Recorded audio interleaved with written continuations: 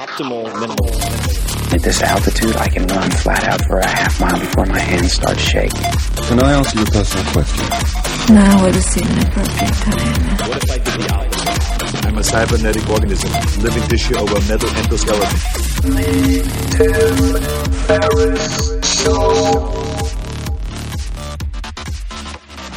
This episode is brought to you by Athletic Greens. I get asked all the time what I would take if I could only take one supplement.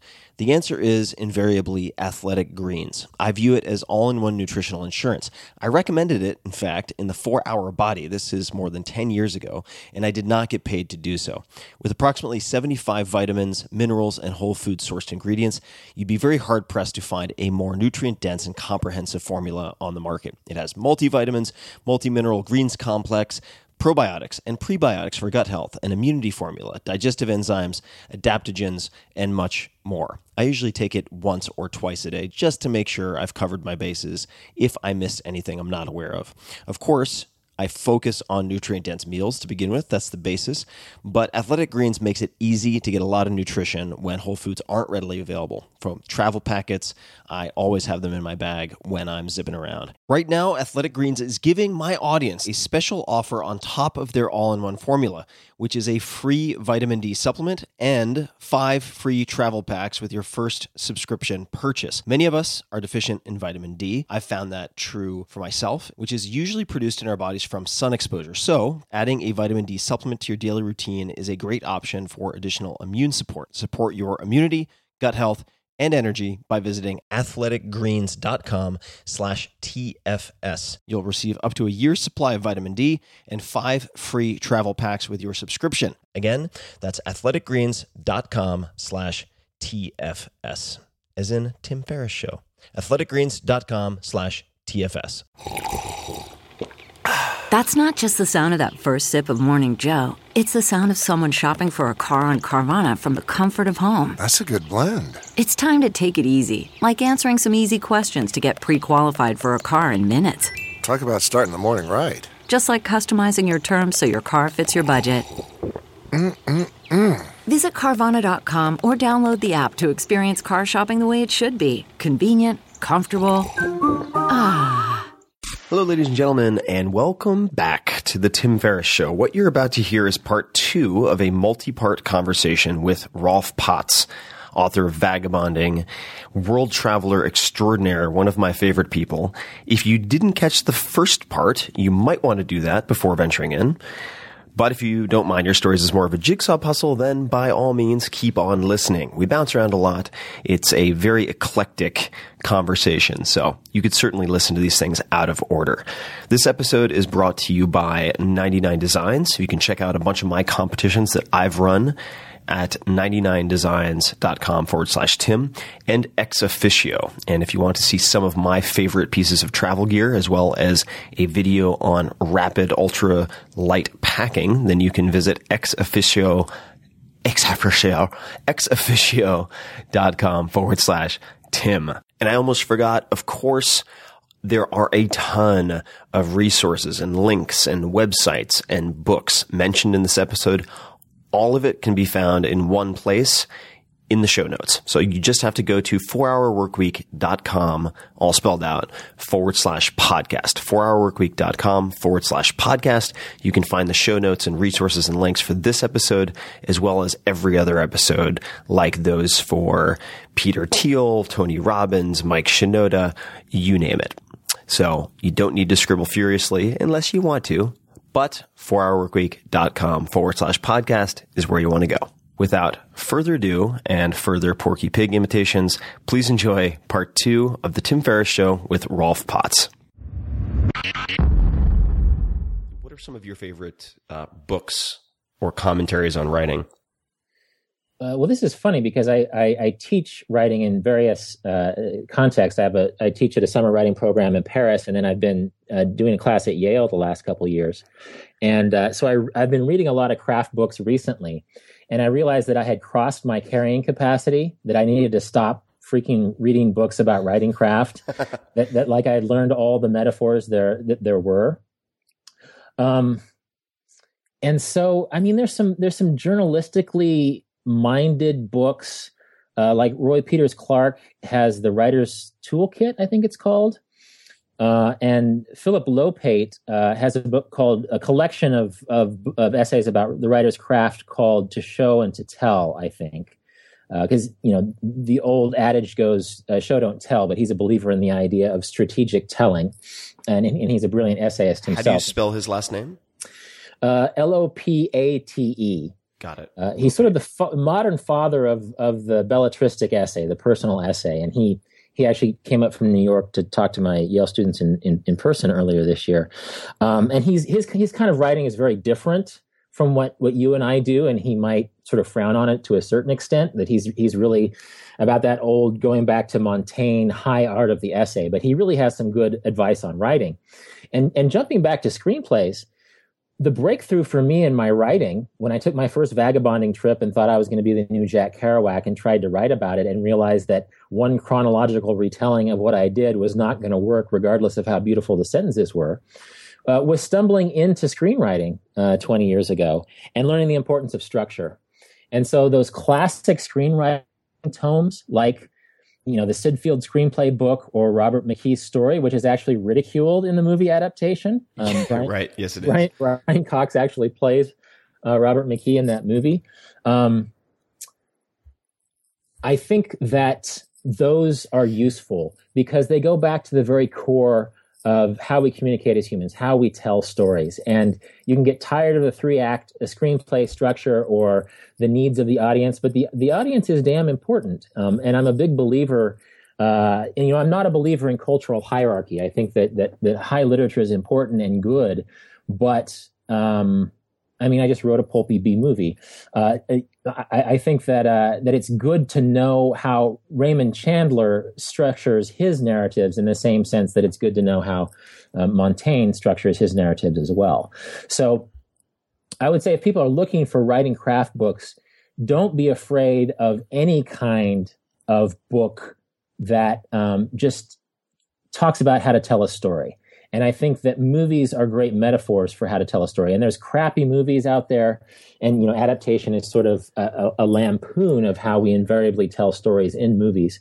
But just because you learn a very basic and formulaic way of, say, telling a cinematic story doesn't mean that you have to use that every time. It just means that you understand the rules.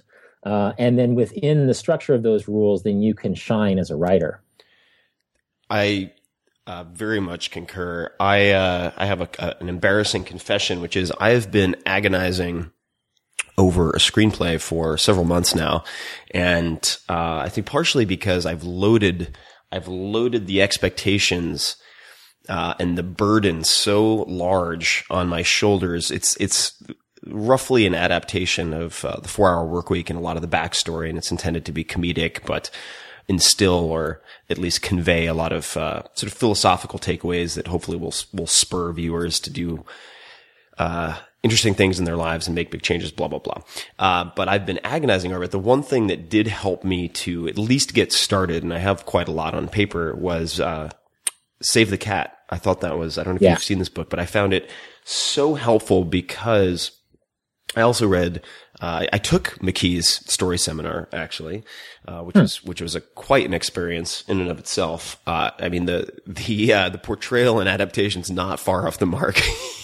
Interesting. But a fun experience nonetheless. I really found Save the Cat to hold your hand and walk you through at least getting things down on paper by saying, all right, by this page in this minute, you should have this type of element, and really allowing you at least to get, I wouldn't consider what I have a first draft, but a skeleton structure down that I can use to fill in the blanks with all these random ideas that I have.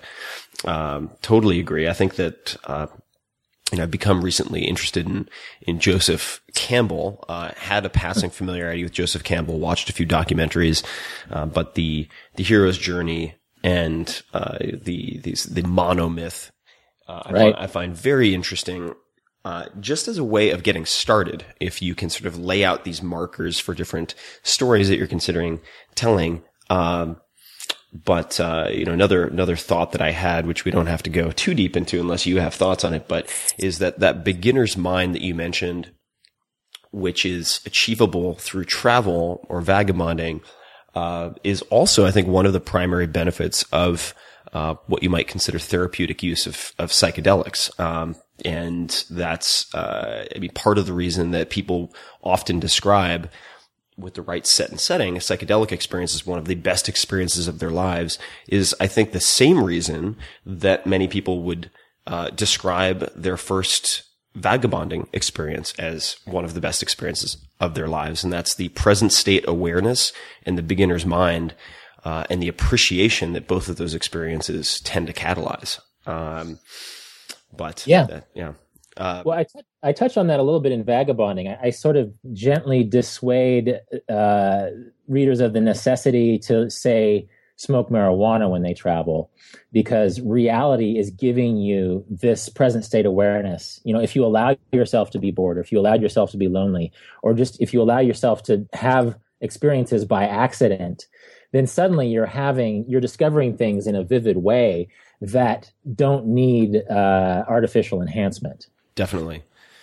The one of the pieces of advice that you gave, I'm pretty sure that you gave this advice. Feel free to correct me, but was getting lost. The benefit of getting lost and heading out of your housing, whatever that might be, and just walking off in one direction, maybe with a map, maybe without a map, and just walking and taking random turns for a few hours. And I have found that so invaluable, not only while traveling, quite frankly, but even in San Francisco and places where I've lived or live, exploring by foot, a terrain that you might otherwise, for the sake of convenience, use taxis for instance. And it's been, I think a major, priority for me when I travel, not for business, but for this type of experiential reflection and exploration, to try to catalyze discomfort whenever possible. And that doesn't mean a pebble in the shoe, but for instance, to purposefully go out of my way to encounter language difficulties. And one of my favorite ways to do this, I'm typically a night owl, like I mentioned, but when I travel, I try to switch it up. So I like to try to wake up in some cases very early. And I did this in Greece. My first trip to Greece, I was traveling with a close friend, and I started waking up really early. I would just leave the blinds open and I would wake up as early as possible. And my habit was to go for a walk and just hand wave and try to ask the locals. These were on some very small islands, where I could find a cafe or a bakery. And inevitably, I would go to these bakeries or coffee shops, and there would be a small group of really old Greek guys sitting outside debating whatever old Greek men debate. I would imagine it's probably complaining about politicians and so on and so forth, much like every other sort of gaggle of old men early in the morning, everywhere else in the world. And then I would just proceed to kind of sit down and try to have a conversation with these guys. And it was always hilarious, and extremely fun. And, I ended up being basically the court jester for these guys for a period of time in the morning, and they always got a kick out of it. So, I think that, I've said it, that seeking out of, mild discomfort or uncomfortable situations, I think is really one of the main, values, and benefits that I've taken away from travel certainly in the last 10 years or so. Yeah, this ties into a lot of ideas that are really close to my heart, and that I've sort of embraced even since I discovered vagabonding. And it's funny that you talk about the old Greek guys, because as a travel writer, one of my biggest strengths, and it could be an accidental strength as a person who wanders out with the purpose of getting lost, is that whatever town I'm in, inevitably the town weirdo finds me, like the most eccentric guy. And if you read my second book, Marco Polo Didn't Go There, like 1/3 of the stories are about me with a really strange dude in Lebanon or Burma or someplace. And it's sort of connected to the idea of the old Greek guy sitting there, is that they see each other every morning. But the chance for an American to stumble in and sort of have a semi-comical exchange with them is the most exciting thing that's happened to them all week. You know, it's like their wives have stopped listening to them. Their children have stopped listening to them. And so they can take you under their wing, and just the things that you learn from these guys is amazing. And so that's funny. That's very relatable, because I feel like, for whatever reason, I don't know if it's my Midwestern tendency to talk a little bit less and maybe listen a little bit more or something, that I always meet these guys who just have the weirdest view of the world. But you were talking about walking out and getting lost in vagabonding. I talk about how, if in doubt, just walk until your day becomes interesting on the Yeah. And this is sort of tied into a concept that I've discovered since then, and as a concept that I teach in my Paris classes, because we're in the city where it was invented, and it's the idea of the flaneur. Are you familiar with the flaneur? The only reason I'm in passing, I want you to expand on it. The only reason I recognize that word is because a friend of mine named Nassim Taleb, who's very famous for having written The Black Swan, sure, and a number of other books, describes himself that way. Yeah. So maybe you could expand on that, because I would love to hear more. Quite frankly, I don't know much about the term. Yeah, it's a wonderful idea that, in a sense, when I was walking until my day became interesting, I was being a flaneur before I knew what it was. But it goes back to Baudelaire in over 100 years ago in Paris. And it's connected through French ideas, through the Situationists of the 1960s. And the idea is that, and flaneuring is something that I use in travel, but it was really invented as a concept in your own hometown. And the idea is that you become so used to and inured to your hometown that you're not seeing it anymore. That has become a purely utilitarian space. And between point A and point B, you've ceased living. That in your routine, you're not really living your routine. You're just sort of, and this is a paraphrase, but you're sort of zombie walking through your day. And so being a flaneur is not someone who walks through his own city in a utilitarian or pragmatic way. A flaneur is someone who goes out in search of experience. And there's someone, it's also tied into the idea of psychogeography, that instead of walking through a city with the idea that you're going to see tourist attractions, or that you're going to go to visit your friend on the other side of town, is that you're going to walk through the town psychogeographically, and you're going to collect the color red, and you're just going to see how many forms the color red can take. Or you're going to look for every parking meter in town, or you're going to look for license plates with the letter Q on them. Cool. Or you're going to look for every immigrant restaurant, and that is going to organize your day. That's psychogeography. Being a flaneur is even less structured, in that you're just wandering. And it's a wonderful, it was invented to be done in your hometown, to break out of your own habits. It's a great thing. It's a great way to break out of your tourist habits, where you go to a city and there's 100,000 things you can do at any given moment, and you do the obvious thing, which is go to the tourist attractions. And I'm not going to knock that. There's a reason why they're tourist attractions. But people talk about how, there's the beaten path, everything's been discovered, everything has already been done. And it's like, actually, that's not true. Paris is the most touristed city in the world, but you wander for 10 minutes and pretty soon you're going to be finding something that's unique to itself, even along the Champs-Élysées, even near the Champ du Mars, where the Eiffel Tower is. If you just embrace the idea of the flaneur and walk until something catches your eye and stay open to experience instead of your plans, then you're going to be living in a way where you previously had only been consuming those moments. And flaneur is Flaneur, is that right? That's right, with a little hat over the A. Got it. God, of all the languages I've attempted, although this one very half-heartedly, I just cannot seem to get a grasp on French, because I panic when it starts to erase any of my Spanish or confuse anything else that I've studied. But Paris, what is it like to teach in Paris, and what type of students are you teaching? Well, I teach at the American Academy. I'm actually the course director, and it's sort of become my baby. I've been running this writing workshop for the last 10 years on Rue Saint-Jacques in Paris. And my students are like age 18 to age 70. And it's just, it's a large number of people. I mean, some people are there because they know Vagabonding or my writing, or they know some of the other writers who teach there. I have one other nonfiction teacher and 2 fiction teachers. So it's not just travel writing. They can study poetry or screenwriting or short stories.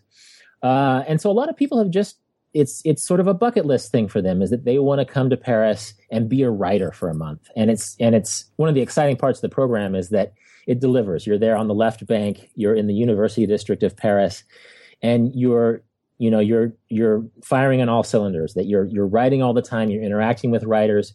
You're reading a lot, and you're being a flaneur. It's funny that I discovered the flaneur in the context of Paris, even though I'd already been doing it. And even when I'm not teaching travel writing, the flaneur is such a great creative exercise for my students who might be writing a poem rather than a travel story. And Evelyn Waugh talked about how a city like Paris is sort of like a house that's been wallpapered over so much that the only thing holding it up is the wallpaper. Is that everybody's written about Paris. And so you have to find a way that is against expectations. And the only way to find that is to get out and wander and find your own interests. And I've had students who have brought their skateboard, and through skateboarding in Paris have discovered sides of it that nobody else is seeing. And they've discovered, the French skateboarding culture. And so, yeah, my students are just there for the romance of Paris. And the great thing is that it's a great, July in Paris is a romantic place to be, but it's a great place to deliver. You can walk outside of a classroom and in 90 seconds, you're where Victor Hugo lived when he was 11 years old. And so there's this huge, in 3 minutes, you can go to a place where Hemingway got shit-faced, like we're on the street, that he describes, in A Movable Feast. And so I think that energy, it's like we could teach the same thing in North Dakota and it would still be very professional. I'm very proud of what our teachers are doing, but it's almost like a catalyst. Paris puts people in a mental state, almost like an athletic performance thing, is that people are in Paris and they're not going to blow it, Right. That they don't live in Paris. They're going to come to Paris and they're going to do something special. And it creates this energy that amazes me every year of people just uncorking some really good stuff and just having going back to Time Wealth, just an experience that is very specific and very, very Parisian, but very unique to themselves. So I've really loved my association with that city. That sounds amazing. How many students are in the course? It varies from year to year. We've been averaging about 24. It's capped at 32. And so probably anywhere from 18 to 32 students. God, I feel like I should take the course. It sounds amazing. I've fantasized fairly frequently about going to graduate school or attempting something like an MFA for creative writing, because I really haven't ever explored fiction outside of doing some exercises in elementary school. What do you find of the students who take this course? What are the shared characteristics of the people who get the most out of it? And I'm going to leave that open-ended on purpose. But I think it's an earnest desire to do their best, combined with sort of a humility, almost a beginner's mind type humility towards writing. And sometimes I can get a very young and brilliant college student who will come in sort of a leg above maybe a sort of a mid-career professional. But because the college student has not quite cultivated, it's a strange thing to think, but there's a sort of confidence and self-assuredness that college students have that like a mid-career professional doesn't have. And that can get in the way of the beginner's mind. And so that sort of, know-it-all is a wrong word, but like the overconfidence of a brilliant college student might impede his or her advancement, where like someone who's 35 or 45 and is just there to soak in everything and work as hard as they can. I think it's the person, going back to the beginner's mind, it's the person who's willing to embrace the beginner's mind and work hard and synthesize the creative aspect with the parts of Paris that you can't overlook. You can't just come to Paris and sit in your room and write all the time, any more than J.P. Morgan should have been reading telexes the whole time he was in Egypt. that interactive going out and having fun and having a bottle of wine by the Seine and flaneuring through the city and discovering things by accident is going to feed what's happening when you're alone in your room. And so I think it's the students who can find that balance. And the students, I think to a big extent, it's the students who have been almost like vagabonding, who've been saving their money. And this means something, that they're not just gathering from their limitless pool of resources to pay for their month in Paris, but they have earned this with their sweat. It's like a chapter in Vagabonding. I talk about how the work you do makes your travels meaningful. I think it's the people who come in and know the value of what they have in Paris, that this 1 month is a special time that can catalyze them into a new creative state. Those are the people who are going to get things delivered for them. And you mentioned MFAs. I got a mid-career MFA. And I don't know, there's some advantages to that sort of thing, but I think there's an extent to which that creatively a 1 month program like this can cover a lot of those MFA bases without compromising 2 years of your life. Right. Right. Agreed. I mean, I'd love to hear your thoughts. I mean, my basic feeling is that the benefits would be, and I mean, it's maybe sounds ridiculous that I feel very isolated writing a lot of the time, and it's sort of odd that I'm, have access to more people than I've ever had access to in my life. Yet I spend a lot of my time feeling quite isolated and lonely. And and I don't know many writers in San Francisco. That's not in my social sphere, which maybe is a good thing, maybe it's a bad thing. But the idea of being in a group of people going through the same experience, having that sort of shared study experience, I'm sure with some degree of commiseration every once in a while, with a structure that actually facilitates experimenting with new types of writing is very appealing to me. So maybe the month, maybe that's a great solution as opposed to 2 years, like you said, which I don't think I could. I think that will remain a fantasy in my head. I think they're both good for that social, that community of writers situation. Just like the friend that I'm swapping houses with, who lives in Brooklyn, is a grad school friend. And I just, in my late 30s, I was able to make very, very dear friends through my 2 years of grad school. But there's an extent to which that like MFA programs aren't really designed for 38-year-olds who are already successful as writers.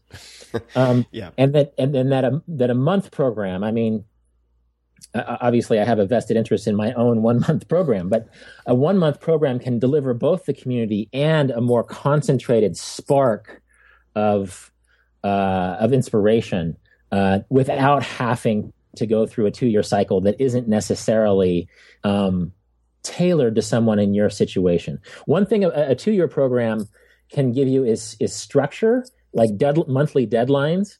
But if you've already written a book, I think there's an extension to which, like, that exposure to poetry or fiction or screenwriting, and just 30 other people who are gung-ho and are locked in on that similar creative openness, that 1 month catalyst can be more useful in both senses than a more extended certificate program that lasts 2 years.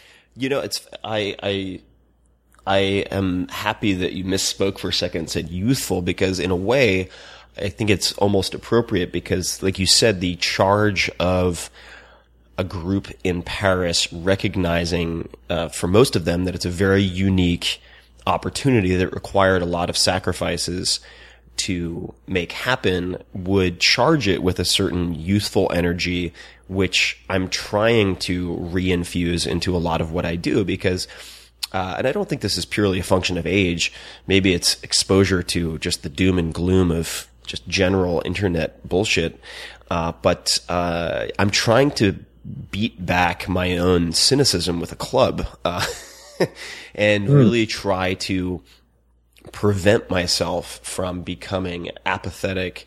That's a very strong word, but there's a lot of instability and craziness in the world if you go looking for it, or if you're spending a lot of time on social media, for instance. And I want to combat that with a positive and charged, youthful energy. So this is very interesting. Well, I think that goes back to the idea of success versus lack of success, and that a certain kind of success is more meaningful when you're 30 than when you're 40, because you have a different relationship to that success after you've been steeped in it for a while. So finding the screenplay that you can bang your head up against, or embracing poetry or samba dancing or anything else with that vulnerability, that beginner's mind, that youthfulness, I think that is so useful, to use the right word this time, in rejuvenating your relationship with yourself. Just like when I started as a travel writer, there were certain bylines that were really important to me that aren't now, And by bylines, you mean publications and credits and stuff. Yeah, I'm going to write for the San Francisco Chronicle. I'm going to write for National Geographic Traveler. Good publications, they do good work. But I realized that once you took away the thrill of that initial success of having a major publication acknowledge the quality of your work, then it shifted, what I was doing with the content, I guess transformed a little bit. And so now I'm writing a screenplay with zombies in it. Not that I'm going to become a B-movie screenwriter now, but it brings me joy, sort of that childlike joy in the creative process that doesn't exist anymore with what I've already become professionally successful at. Right. And so I think you get into that pattern, and it sounds like you're experimenting with this already, that you become successful in a certain manner of creative expression and a certain manner of expertise. And then I think a way to keep yourself fresh is to try activities that you might fail at. And I think if you aren't failing at something fairly substantial once a year, then you're not pushing yourself enough. And of course, travel is a great venue for inviting failure and, mild humiliation. But sure, I think it's great that you're bashing your head against a screenplay that might not work out. 10 years ago, or maybe 8 years ago, I sort of had my vagabonding screenplay where I was sort of expressing the philosophical ideas of vagabonding through a coming of age story. And it didn't quite work. Maybe I'll go back to it, but it was a good thing to have tried and not quite succeeded at. And I'm not saying that that's where your screenplay is going, but that process I think is important for keeping yourself sharp and keeping a perspective amid certain jadedness to other kinds of success. Definitely. The adjective successful has come up a couple of times. When you think of the word successful, who's the first person who comes to mind, and why? Oh man, I don't know if a person comes to mind. I think when I was 28, I may have been able to name like a travel writer that I wanted to be, like Pico Iyer or Tim Cahill. Mm-hmm. And I think the reason that when you ask that question, a person didn't pop into my head because I have that different relationship to success. That the hunger to be like Pico or Tim played itself out in a great way. It became a part of the energy that made me a travel writer. And so now I don't think, it's funny. I feel like our backgrounds are fairly similar. I'm from Wichita, Kansas. You're from Springs, right? Long Island. That's right. Bullseye middle class families, it feels like. That's right. And you had your Ivy League experience right out of high school, and I didn't. And I taught at Penn and then Yale for a couple of years really recently. And that became a part of me felt like I needed to measure myself against that standard. And it was a great experience. But now that has also been folded into my idea of success. And so I think this might be a little bit tied into talking about the creative process. And sometimes it can be difficult that my notions of success are slightly different. It has a different energy. So I'm not thinking about someone I want to be necessarily, but it's back into that. I think it's more about appreciation. Like my role models, and I'm still blanking on who I might point out, are not achievement people, but appreciation people. People who have found the success and are synthesizing it in sort of a good life kind of way.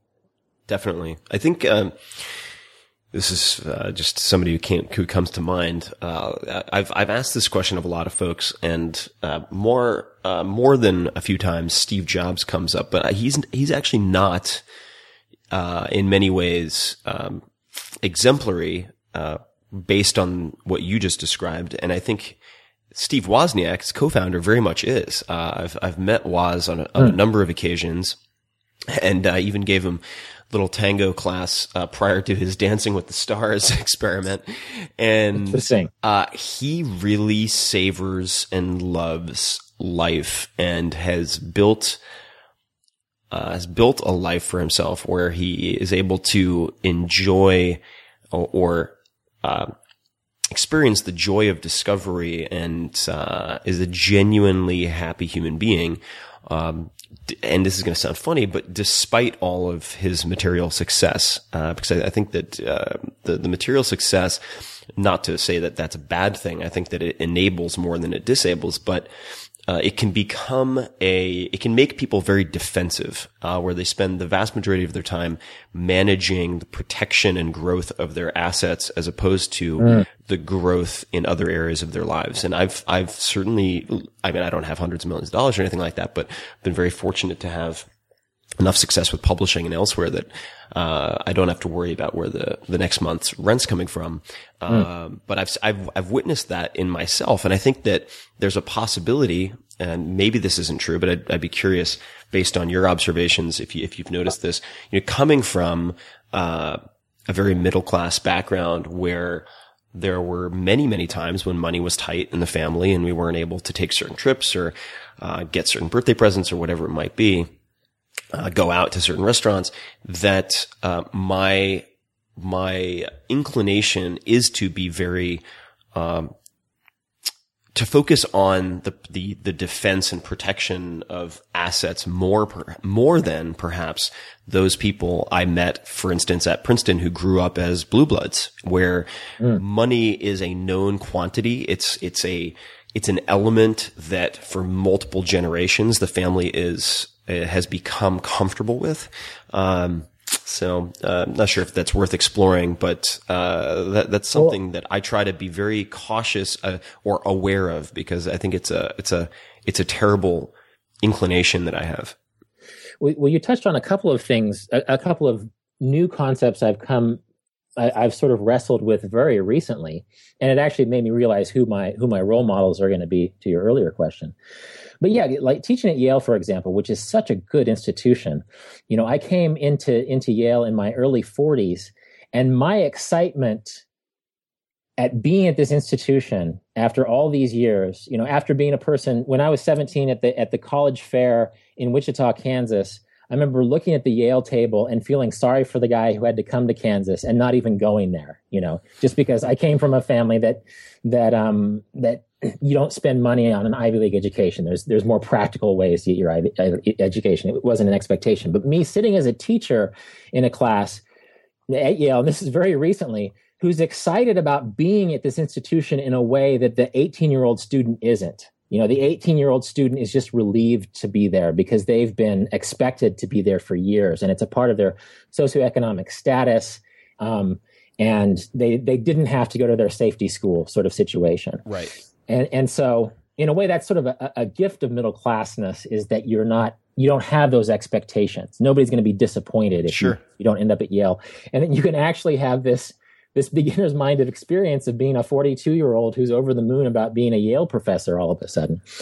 And actually, the other thing you asked about, when you think of success, who do you think about? Actually, I've been really fascinated, just like in the last couple of months, of the stories of Dave Chappelle and John Hughes. Dave Chappelle being the comedian who had turned away $50 million, and society sort of said, oh, what's wrong with him? And then John Hughes, who in the 1980s made all of the best teen movies ever, and then just sort of disappeared to become a quiet person.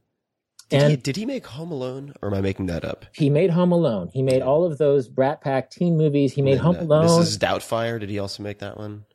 He may have been involved as a screen. I might be making that up, but yeah. He had involvement with movies through the 90s, and then just sort of stopped doing that altogether in the 2000s. And we and I'm still in the process of researching this personality type because I'm really interested in the relationship that these guys have to success, and they were both judged sort of harshly. And I think that these are guys who are really trying to wrestle with the idea of who they were versus who their success dictated they were supposed to be, right? And so Dave Chappelle, we live in a society where you have to be insane to turn down $50 million. People were questioning Dave Chappelle's mental health. Yeah, literally, that was a very prominent feature of the whole discussion. Yeah, whether or not he had gone literally insane. When in fact, it could have been, and again, I'm still researching these guys, that could have been a radically sane thing to do. A friend of mine, Rachel Kadzigansa, who's a great up-and-coming journalist, wrote a piece, a profile of him for The Believer, where she went to his hometown in Yellow Springs and talked to Yellow Springs, Ohio, talked to his mom, who's a professor, and actually ran into him in a coffee shop, but sort of wanted to respect his, privacy sort of thing. Right. And Dave Chappelle is a fit, happy guy living on a farm in Ohio, hanging out with his friends. And it feels, again, I need to do some more research, but it feels like he's a guy who decided what would make him happy, and he realized that $50 million and getting locked into a show wouldn't. And similarly, John Hughes is a beloved guy. And these are two examples. There's other examples that one could throw in, but he was beloved for his teen movies. But I think there came a point at which, especially by people of my generation, there came a point at which that he didn't want to be beholden to the Breakfast Club and 16 Candles anymore, that he's a family man and a guy who was passionate about his creativity. And I think he chose being happy in a city that he loved, Chicago, with family members that he loved, over making, the Breakfast Club 3 and making another $10 million. And so while I wouldn't say, while these guys didn't pop into my head as examples of success, they're guys that have sort of captured my attention because I think the sort of public perception of, oh, here are these guys who have disappeared with these two examples. These guys aren't disappeared. They're not people who disappeared, but they returned. They realized that they had the structure in place to live the lives they wanted to live, and they quietly have been doing that. I love it. It makes me want to immediately start researching both of them. But if you're on the job, then given that I enjoy your writing so much, I'll probably just wait. Well, actually, it's funny that I'm not researching it from a writing point of view. So go ahead and take it. It's just like from an intellectual point of view. There were at all points. Heraclitus said, "You never step into the same river twice, because it's a different river and you're a different man." And that's probably not a direct quote, but you're always trying to make sense of how you're living and how other people are living. And suddenly this is just a random intellectual thing that I probably wouldn't have thought about in the context of success until you brought it up.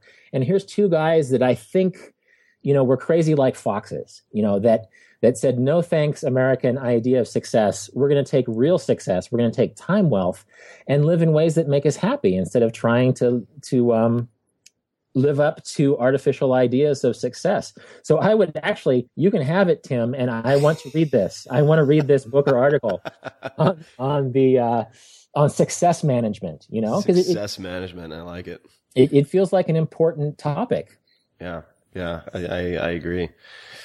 Especially because it's such a nebulous term that I think there's a lot of insidious potential for such a heralded, pressured, nebulous term in particular.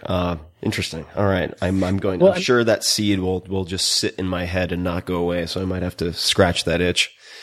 Well, there's so many ways of looking at perspective and success, but in dental terms, we're all more successful than the kings of Europe 500 years ago.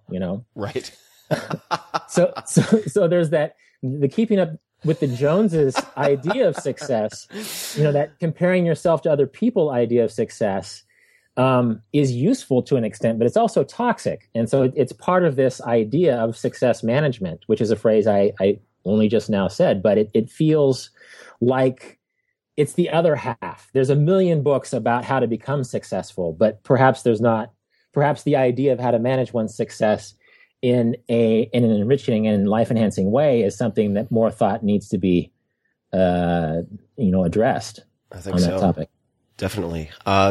Well, this has been a fantastic conversation. I have just a few more questions I'd love to ask. I want to be respectful of your time, but Sure, go for it. I think I am very hopeful that people will enjoy this, and they should definitely let us know if they want a round two at some point if you're up for it, because this has been a blast. But Absolutely. The questions I have, so there are a couple of rapid fire questions.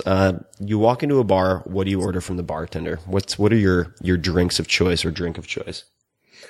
I have turned into a whiskey guy, and I'm actually giving myself a little vacation from whiskey. Just because almost like with internet connectivity, it became too easy to like have a nightcap that compromised my morning productivity. And, being the middle class guy I am, I love Woodford Reserve. And I'm talking about the bourbony types of whiskey, but Evan Williams Black Label makes me happy. But I'm taking a little vacation from it because it became my booze version of the internet, where it just became unnecessary for me to be having, another Evan Williams. And, I like the single malts and stuff like that too. But as far as something like, I needed a Freedom app for my bottle of Evan Williams at home. Just duct tape over the mouth, right? Exactly. like an anti-booze pacifier. I should sell one of those. Exactly, and it's not alcoholism, because I've been on my whiskey fast for about 2 weeks now, and I never think about it. I just needed to get my monkey brain off of my whiskey nightcap, because it was delightful and unnecessary and completely, counter to my own creative life. It was a very lazy. It was like checking my Facebook feed for the third time in 20 minutes, Anyway, eventually I will return to whiskey with pleasure, but I'm on a little mini retirement, as it were, from whiskey. I understand. I just recently took a month off of booze entirely for similar reasons. Do you have a favorite documentary or documentaries? What popped into my head is Werner Herzog's Grizzly Man. Oh boy! Have you seen this? I've heard of this. This is the one with the. I think part of the reason I may have avoided it with a horrific epilogue, if I'm not mistaken. Is this the same movie that the epilogue? Let me rephrase that. Are people eaten by bears? Yes. Yeah. It's about this eccentric fellow named Timothy Treadwell, who spends 13 summers, I believe it's 13 summers in Alaska with grizzly bears. And the 13th summer, he's actually eaten by a grizzly bear. And it's this is not a spoiler, because you know that from the beginning of the movie. And one reason I like it is that it's such an interesting experiment in storytelling. And I use this as an example with my students about how you infuse narratives with mystery, with the idea that you're going to get certain information later on in the narrative. And Herzog gives us the answer to the mystery almost immediately, which is the what. What happens? Timothy Treadwell gets eaten by a bear. But then it's like the how it gets answered, but then it's the who. It turns into this, who the hell is this guy who would hang out for grizzlies for 13 summers? And I'm not saying it's not my favorite, or it's not one of my favorite documentaries from the standpoint of like sort of life-changing model for how I want to live, or even how I want to make a documentary. But it's such a brilliant use of narrative. Werner Herzog is just so good. Literally yesterday, I was looking at like these spoofs of like Werner Herzog reading Curious George, which is it just killed me. It was so funny. If you've seen Grizzly Man with his sort of Germanic voiceover, and then you hear this spoof of him reading Curious George was a curious monkey. It's so uncanny. Anyway, that's sort of an aside, is that he's another one of these role models of someone who is so brilliant. He's sort of unreplicatably brilliant in the way he uses narrative. And it's such a subtle and simple and brilliant way of telling the story of Timothy Treadwell, mostly through Tim Treadwell's own video, that it's just a fantastic documentary. And it doesn't really tie into lifestyle design, but as far as using it as a model for using found footage and existing resources for telling a really, really profound story about human nature and the people who sort of go against human nature and nature itself and the assumptions of nature. It's just fantastic. And a guy gets eaten by a bear, but it's less macabre than you might think. This is a random one, but we mentioned adaptation earlier. If Nick Cage came to your house for dinner, what would you cook him? Oh God. Well, I'd probably go to Aldi's and find some cheese bratwursts, just because that's sort of how I roll.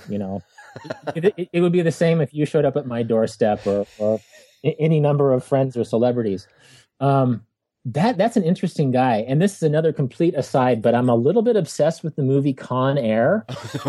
Okay. That requires some elaboration. Okay. Because I saw it on a bus in Syria.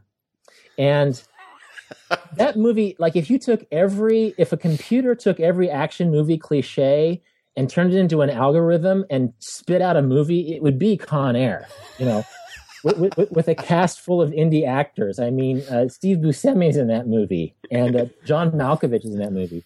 But I watched it on a bus full of Syrians, and they didn't have any of the snarky, self-aware, judgmental, hipper-than-thou attitude towards it. And they cheered at the end, and then they cheered in the middle. And that became a part of my emotional experience of Syria, and this has been 14 years ago, which is this amazing place. And it's become this heartbreaking place because I know that the people I met there and who were so wonderful are living hard lives now. And so I want to write an essay about this at some point, about my emotional relationship to Con Air that is somehow tied into the experience of travel, along with the helplessness of seeing what's going on in Syria. And sorry for this to take a serious turn, but it's one of those limitations of travel, for all of the beauty of humanity that I experienced in Syria, which was such a wonderful place years and years ago, that I have this dumb Nick Cage movie tied in to my emotional experience of the Syrian people. So you should absolutely write that. I think that'd be a fascinating piece. Roger that. So cheese bratwurst. That's it. Come on over. Come on up to Kansas. Sign me up. What is the most gifted or the few most gifted books in your life? Meaning, aside from the books that you've written, and of course, people who followed me for a while know that I've given away hundreds, if not thousands, of copies of Vagabonding, but, and thank you for that. Of course. Yeah, of course. I think I view it as a must read. Of course, you know that. Aside from your own books, what books have you gifted to other people the most? Well, you could probably guess, Walt Whitman's Leaves of Grass. Definitely. And this was especially a young adult to mid-30s gift. And this is going to sound funny, but I probably gave it to every woman I dated for like 6 to 10 years, not because I was some sort of jaded pickup artist, but because I felt it was so true to my own, joyous attitude towards how I wanted life to be, and just sort of the openness, like this 19th century gay dude, capturing these Rolf straight guy emotions towards, the joy of life. And so I apologize if I sound jaded to my ex-girlfriends, but there's a point at which that I felt so connected to that book, that I would give it to people I was falling in love with, Mm-hmm. And so that continues to be a book that, especially for young people who are just sort of coming into wrestling with what's in store with them for life, Leaves of Grass is this great reminder that joy and openness to experience and inclusivity is something that is going to be that catalyst that makes every experience more exciting.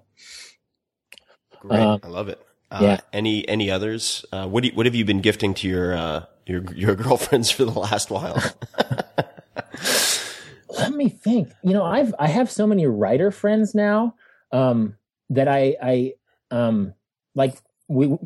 have really good friends from my grad school program who are poets, and you have a poetry bestseller if you sell 150 books of poetry, right? Right. And so I've been buying a lot of poetry by my friends, or even just by poets I respect, simply because that one purchase and handoff is meaningful to them in a way that other people might not be. Right. And this is something we haven't touched on, but poetry is useful for non-poets in the way that it uses language. You know, there's nothing more pure and distilled in the way that every single word operates in poetry. And so my friend Eli Burrell just came out with a book. I've been buying that for friends. My friend Heather Dobbins Combs had a book that came out with poetry. And I think poetry is a good, and hopefully my friends who are receiving these books are reading them, is just a good reminder about how important language is and how much you can do on a single page with language. And so that would be, I guess, Leaves of Grass is poetry too. So somehow I'm this prose writer who's besotted with poetry for the last 20 years. That's a big thing too. Definitely. I need to read more poetry. I've never been much of a consumer of poetry, partially, I think, because I dealt with a lot of sort of holier than thou liberal arts majors, at Princeton who seemed to imply that if I insisted on understanding the poetry, that it was above me, that I was lacking the intellect, or somehow if I couldn't appreciate what I considered to be nonsensical right, yeah, prose, that I just didn't get it, and that, I think, gave me a bit of an allergy to poetry that I should probably revisit. Besides Walt Whitman, any other poets that you would recommend to the intrepid reader of poetry? Well, actually, a guy who speaks most every summer in Paris is a guy named Stuart Deschelles. How do you spell his last name? Dischell. It's very dude-like poetry. Is it like a country song about the pickup and the dog, or what are we talking about? I mean, he's from Jersey. He's from Atlantic City. Okay. And it's not dude-like in bro-like poetry, but it's just like if you're a straight male who's encountered bigger questions in life, there's something very relatable about it. Got it. Penguin publishes him. Also a guy who was born in Kansas and who is sort of out there, and his poetry is really infused with a lot of pop culture, is Michael Robbins, who wrote a poetry book called Alien versus Predator. That's just sort of a trip to read. In fact, yeah, it's a fun book to just buy and read out loud to your friends, because there's so much. He's like using these strange meters and rhymes with poems about Axl Rose, rhyming Axl Rose with something else. Really interesting guy, who's also published by Penguin. So those are a couple of dude poets that I think would be accessible, or at least appealing to people who aren't usually vested in poetry. Right. Billy Collins being another example. These are all men. Actually, there's a woman named Amy Netsuku Matadel. NEZHUKUMATITIL. Great woman. I've spoken with her at a writing and environment conference, and very accessible and beautiful poetry. One recommendation I might have for people who are interested in poetry, which I would imagine for your and my audience both is maybe not a huge priority of people who will read our books. Right. Just get an edition of Best American Poetry any time in the last 20 years, and read through the poems, and the ones that you don't like, forget about them, and the ones that are appealing, find other poems by those authors. And that's how I found some of my favorite poets. That's great advice. And I just wanted to raise also one other poet, and this is one of the rare poets who broke through my probably unfounded bias against poetry. Naomi Shihab Nye, Shihabnye, 2 words. Her father is a Palestinian refugee, and just really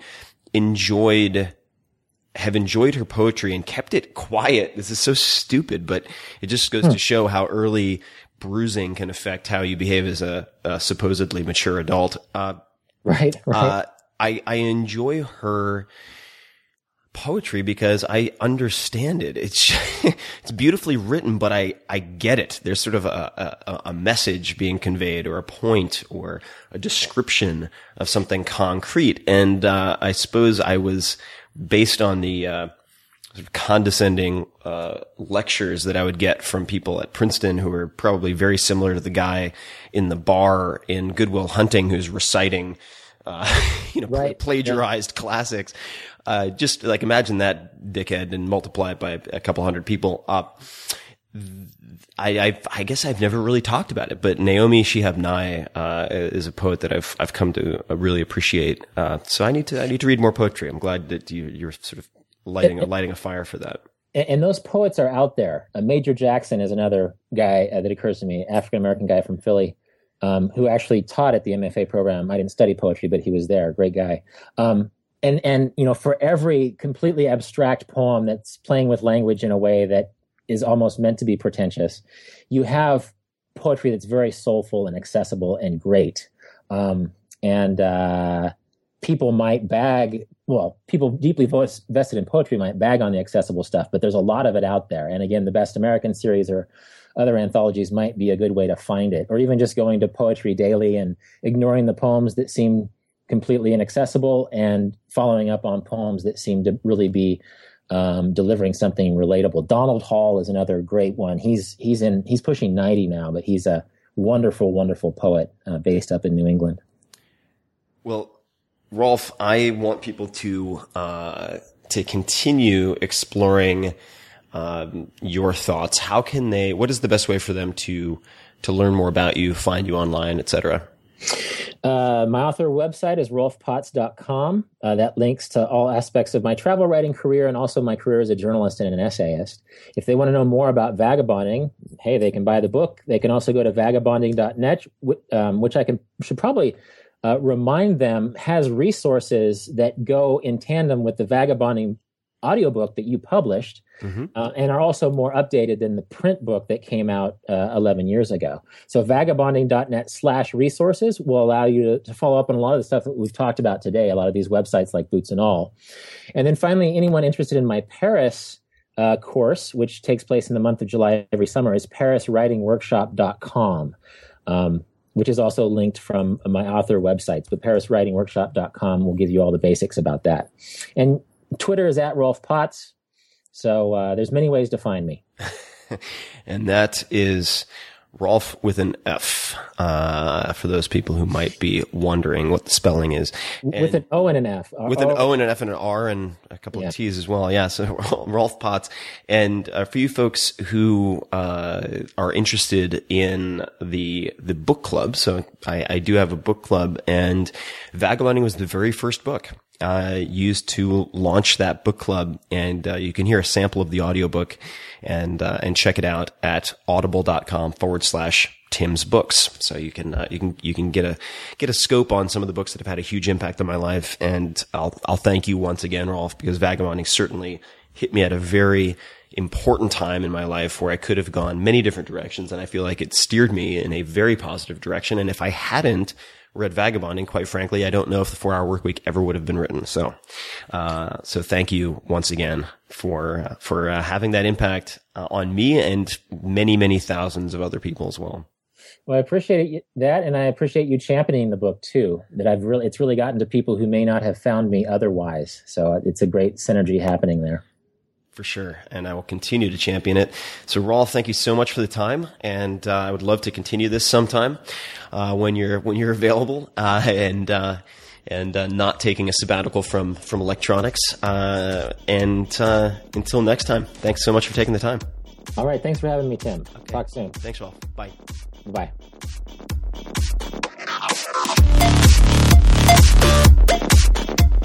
Thank you for supporting the sponsors of this show, 99 Designs, which is your one-stop shop for all things graphic design related. Go to 99designs.com/Tim to see the projects that I've put up, including the mock-ups and drafts of the book cover for The 4-Hour Body. Ex Officio and I go way back. Exofficio.com/Tim. You can see the clothing that I've used for traveling through 20 plus countries, including the underwear. By the way, that's about half of my underwear drawer right now. Exofficio.com/Tim. You can also see the viral video that I put out, which shows you how to travel the world with 10 pounds or less. As always, you can subscribe to this podcast on iTunes, and you can find all of the links and resources from this episode, as well as every other episode, by going to 4hourworkweek.com/podcast. Spell it all out, or you can go to 4hourworkweek.com and just click on podcast. Feedback, if you have feedback, I would love your thoughts, anything at all, who you'd like to see on this show. Ping me on Twitter at tferriss, that's twitter.com/TFERRISS, or on Facebook at facebook.com/Tim Ferriss with 2 R's and 2 S's. And until next time, thank you for listening.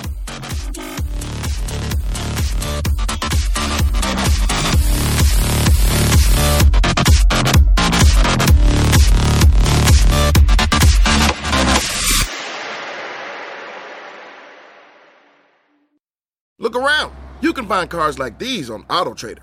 New cars, used cars, electric cars, maybe even flying cars. Okay, no flying cars, but as soon as they get invented, they'll be on AutoTrader. Just you wait. AutoTrader.